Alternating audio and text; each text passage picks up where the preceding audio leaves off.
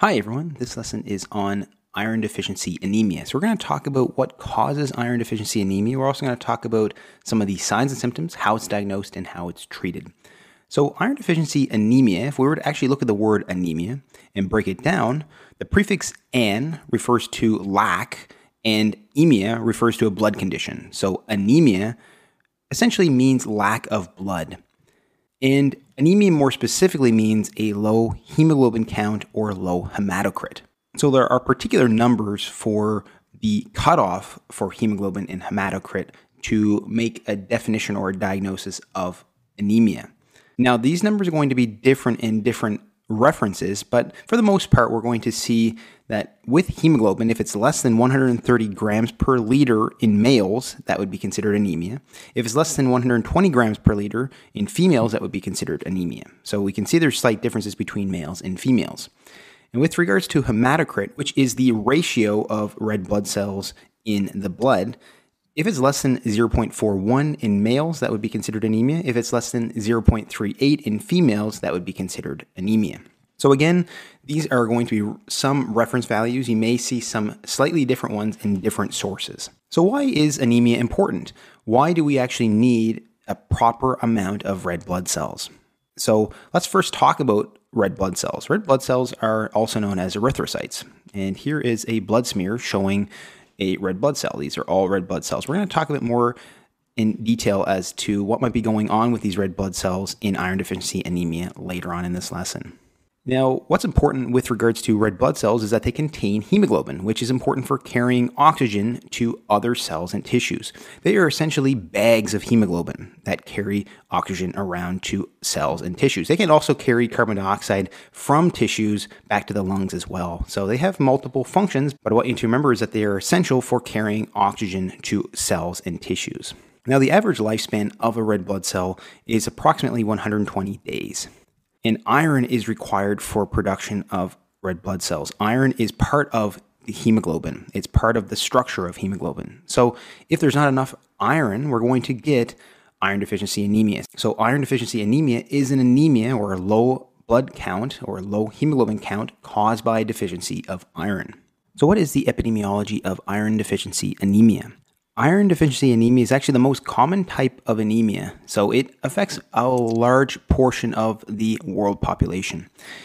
And it's more common in reproductive age women. Approximately 10% of reproductive age women may suffer from iron deficiency anemia. We're going to talk about why that occurs in the next slide. And then young children are also at an increased risk for iron deficiency anemia. We're also going to talk about why this occurs as well in the next slide. Now let's talk about the causes of iron deficiency anemia. Iron deficiency anemia can be broken down into three categories of causes. One of them is decreased intake of iron. Another one is increased losses or increased loss of iron. And another one is increased utilization. So these are the three main categories of causes of iron deficiency anemia. Now let's get into the more specific causes in each category. In the decreased intake category, one main cause is a low dietary iron consumption. So you can imagine that if you're not eating enough iron or not getting enough iron in your diet, you're not going to have enough iron to make red blood cells or make hemoglobin. So this is going to cause iron deficiency anemia. So some examples of a low dietary iron consumption include children on cow's milk. So very young children who drink lots and lots of cow's milk don't get enough iron from that source. So this can lead to an iron deficiency anemia. This doesn't happen in children who are fed breast milk because breast milk contains more iron and that iron is more available to the child. And then some vegan and vegetarian diets also can lead to an iron deficiency anemia because of low iron content in those diets. So some vegan and vegetarian diets may also lead to decreased intake of iron. Some malabsorptive conditions can also lead to a iron deficiency. So an individual might be eating enough iron, but they're not absorbing that iron as well as they should. Some of these conditions include celiac disease. So celiac disease affects the first part of the small intestine or the duodenum. And the first part of the small intestine is where iron is absorbed. So celiac disease is one of those conditions that can affect the absorption of iron in the duodenum. And Crohn's disease is also another condition. So Crohn's disease can cause inflammation in the duodenum, leading to issues with absorption of iron. And then some gastrointestinal surgeries can also cause or lead to an iron deficiency anemia. So if certain parts of the gastrointestinal tract are removed, that part of gastrointestinal tract will no longer be able to participate in absorption of nutrients. And one of those might be iron. So certain gastrointestinal surgeries can increase the likelihood of iron deficiency and iron deficiency anemia. Now let's talk about increased losses. Increased losses are actually broken down into two subcategories. One of them is hemolysis, or breakdown of cells, or breakdown of red blood cells more specifically. And the other one is hemorrhage, or bleeding. So in hemolysis, there are certain blood conditions that can lead to the destruction of red blood cells, and this includes intravascular hemolysis. One of these intravascular hemolysis conditions is TTP, or thrombocytopenic purpura. And then the other one is DIC, or disseminated intravascular coagulation. So these both can lead to hemolysis, or breakdown of red blood cells, leading to losses of those red blood cells, losses of that iron, and eventual iron deficiency anemia. And then hemorrhage is also another common cause of iron deficiency anemia. This is actually going to happen in most cases. So most cases of iron deficiency anemia will be found in this category, in the hemorrhage or blood losses category. Number one is going to be menstruation. So menstruation is the reason why reproductive age women are more likely to get iron deficiency anemia. Blood losses from each menstrual cycle can lead to enough blood losses where an individual loses iron from the blood losses, but doesn't bring in enough to compensate for those losses. And more specifically, if a patient experiences menorrhagia, which is excessive menstrual bleeding, this can also make it worse. So they can have way more blood loss and not enough iron brought back in their diet to make up for that blood loss. Now, gastrointestinal bleeding is the second most common cause of iron deficiency anemia. So whereas menstruation is going to be the most common cause in reproductive age women, in older patients or in male patients, gastrointestinal bleeding is going to be the most common cause of iron deficiency anemia. So gastrointestinal bleeding might come from many different sources or many different conditions. Some of them can include peptic ulcer disease, colorectal cancer, celiac disease, and other conditions that lead to bleeding in the gastrointestinal tract. So again, this is going to be the most common cause in male patients and in older female patients who are postmenopausal. Acute blood loss is also another cause of iron deficiency anemia. So we can imagine that if someone cut themselves or there's a large cut and they've lost a lot of blood, that can lead to iron deficiency anemia. And then some other ones include chronic nosebleeds. So if someone's having lots of nosebleeds multiple times, this can lead to enough blood loss where patient loses iron but doesn't get it back in time or doesn't get enough to compensate for those losses, and this can lead to iron deficiency anemia. And then there's some urinary losses as well. Hematuria, which is blood in the urine, can also occur if a patient has issues with their urinary tract, if they have issues with their bladder, and there's blood loss from those sources. This can cause iron deficiency anemia as well. And the last category of causes is increased utilization. So although the patient might be getting enough in their diet, they might be absorbing, they might be able to utilize it properly, they actually need more than they're bringing in their diet. And some of these cases include pregnancy. So because an individual who's pregnant also has an infant who also requires iron, that patient might require even more iron in their diet. So although they're bringing in iron in their diet and they're also absorbing it properly, they're not losing any, they need more than usual. So they're going to deplete their iron stores quicker. And then another case where increased utilization may be a cause is growth and development. So when children are very young and they're growing rapidly, or in adolescence where they're growing rapidly as well, they're going to need more iron during those times. So they're going to have more iron in their diet because they have a situation where they're requiring more for utilization. So this is the reason why young children can be at an increased risk for getting iron deficiency anemia as well. So these are the main causes of iron deficiency anemia. Now that we know the causes of iron deficiency anemia, let's talk about the signs and symptoms that occur in iron deficiency anemia. The first one is going to be fatigue. So fatigue is actually going to be the most common symptom of iron deficiency anemia. And you can imagine that if there's not enough red blood cells, there's not enough hemoglobin, there's not going to be enough oxygen getting to cells and tissues. So patients going to feel very tired and fatigued because of this. Patients can also experience pallor, so being more pale, their skin tone is going to be more pale than usual.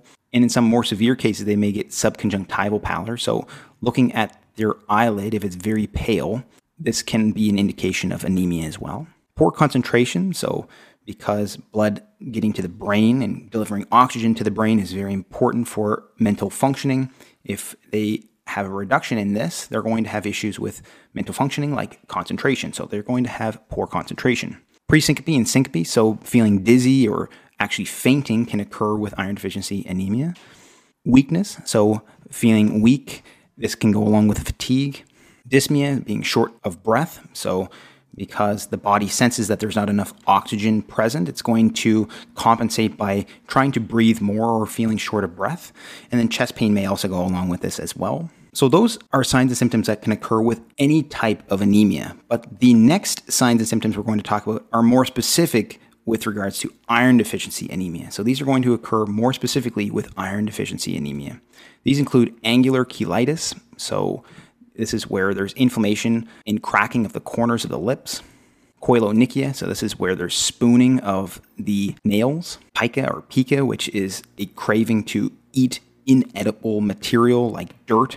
And a lot of times patients with iron deficiency anemia may have cravings to eat ice or ice cubes. Patients can also have atrophic glossitis. So looking at the tongue becomes very flattened and the lines in the tongue are lost.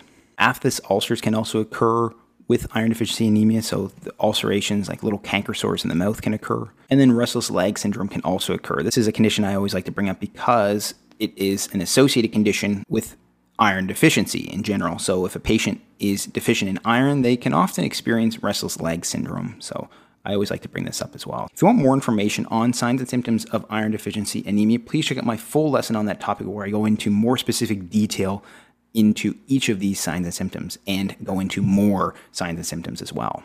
Now let's talk about the diagnosis and treatment of iron deficiency anemia. So first, the diagnosis is going to be oftentimes made by taking blood from the patient and doing a complete blood count or CBC. What's going to be found on a CBC is the following. Low serum iron, that makes sense. If it's iron deficiency, we're going to see low iron in the serum of those patients. We're also going to see low ferritin. We're also going to see high transferrin. So transferrin binds to iron and transfers it through the blood. So in the case where we see high transferrin levels, that means that this transferrin is unbound to iron. So high transferrin signifies low iron. We're also going to see a high TIBC or a high total iron binding capacity. So because there's low iron in the body has more ability to bind to iron. So this is the reason why we're going to see a high TIBC. And we're also going to see oftentimes a high red cell distribution width in iron deficiency anemia. So some of these can occur in other types of anemia, like anemia of chronic disease. But in anemia of chronic disease, we're going to see some slight differences, especially with ferritin, as ferritin is going to be normal or elevated in most cases of chronic inflammation. Now, another very important finding with iron deficiency anemia is when looking at the complete blood count, it's important to look at the mean corpuscular volume, or MCV. The mean corpuscular volume is the average volume of red blood cells. So it's the average size of red blood cells when looking at a large number of red blood cells. This is the average size. So MCV less than 80 is going to be found in iron deficiency anemia, which signifies microcytic anemia. So iron deficiency anemia is a microcytic anemia, meaning that the MCV is less than 80. And the anemia in iron deficiency anemia is also noted to be hypochromic anemia. So what does hypochromic mean? So if we actually look at a blood smear, if we look at the red blood cells individually, they have what we call central pallor, this whitened out area in the center of them. Hypochromic means that the whitened out area, the central pallor, is enlarged. So if we look at a more normal cell, the central pallor should be around 1/3 of the diameter of the red blood cell. If it's more than that, we call this increased central pallor or hypochromic. So this one would be an example of a hypochromic cell. So with iron deficiency anemia, we're going to see microcytic hypochromic anemia. So MCV less than 80 and hypochromic, meaning that the central pallor of cells, when we look at it under a blood smear, is going to be enlarged. So those are very common findings in iron deficiency anemia. So although clinicians often use the complete blood count to diagnose iron deficiency anemia, the actual gold standard way of diagnosing iron deficiency anemia is by bone marrow biopsy, although this is almost never performed. So this is actually the gold standard way of diagnosing it, but oftentimes it's going to be diagnosed by a complete blood count. Now, how do clinicians treat this condition? Again, it's important to identify and treat the underlying cause. So we talked about all the causes earlier on in this lesson. So it's important to identify what is the potential cause, identify that cause, and treat that cause if applicable. It's also important to provide oral iron supplementation. So ferrous sulfate is an example of iron supplementation. And laxatives may also be required because iron supplementation can lead to constipation. And then in some cases where there's issues with absorption of iron, parenteral iron supplementation, so taking it by IV, may be required. So this is in the form of iron dextran. So again, diagnosis oftentimes by complete blood count, and we note that there's decreased serum iron and decreased ferritin with elevated transferrin, PIBC, and red cell distribution width.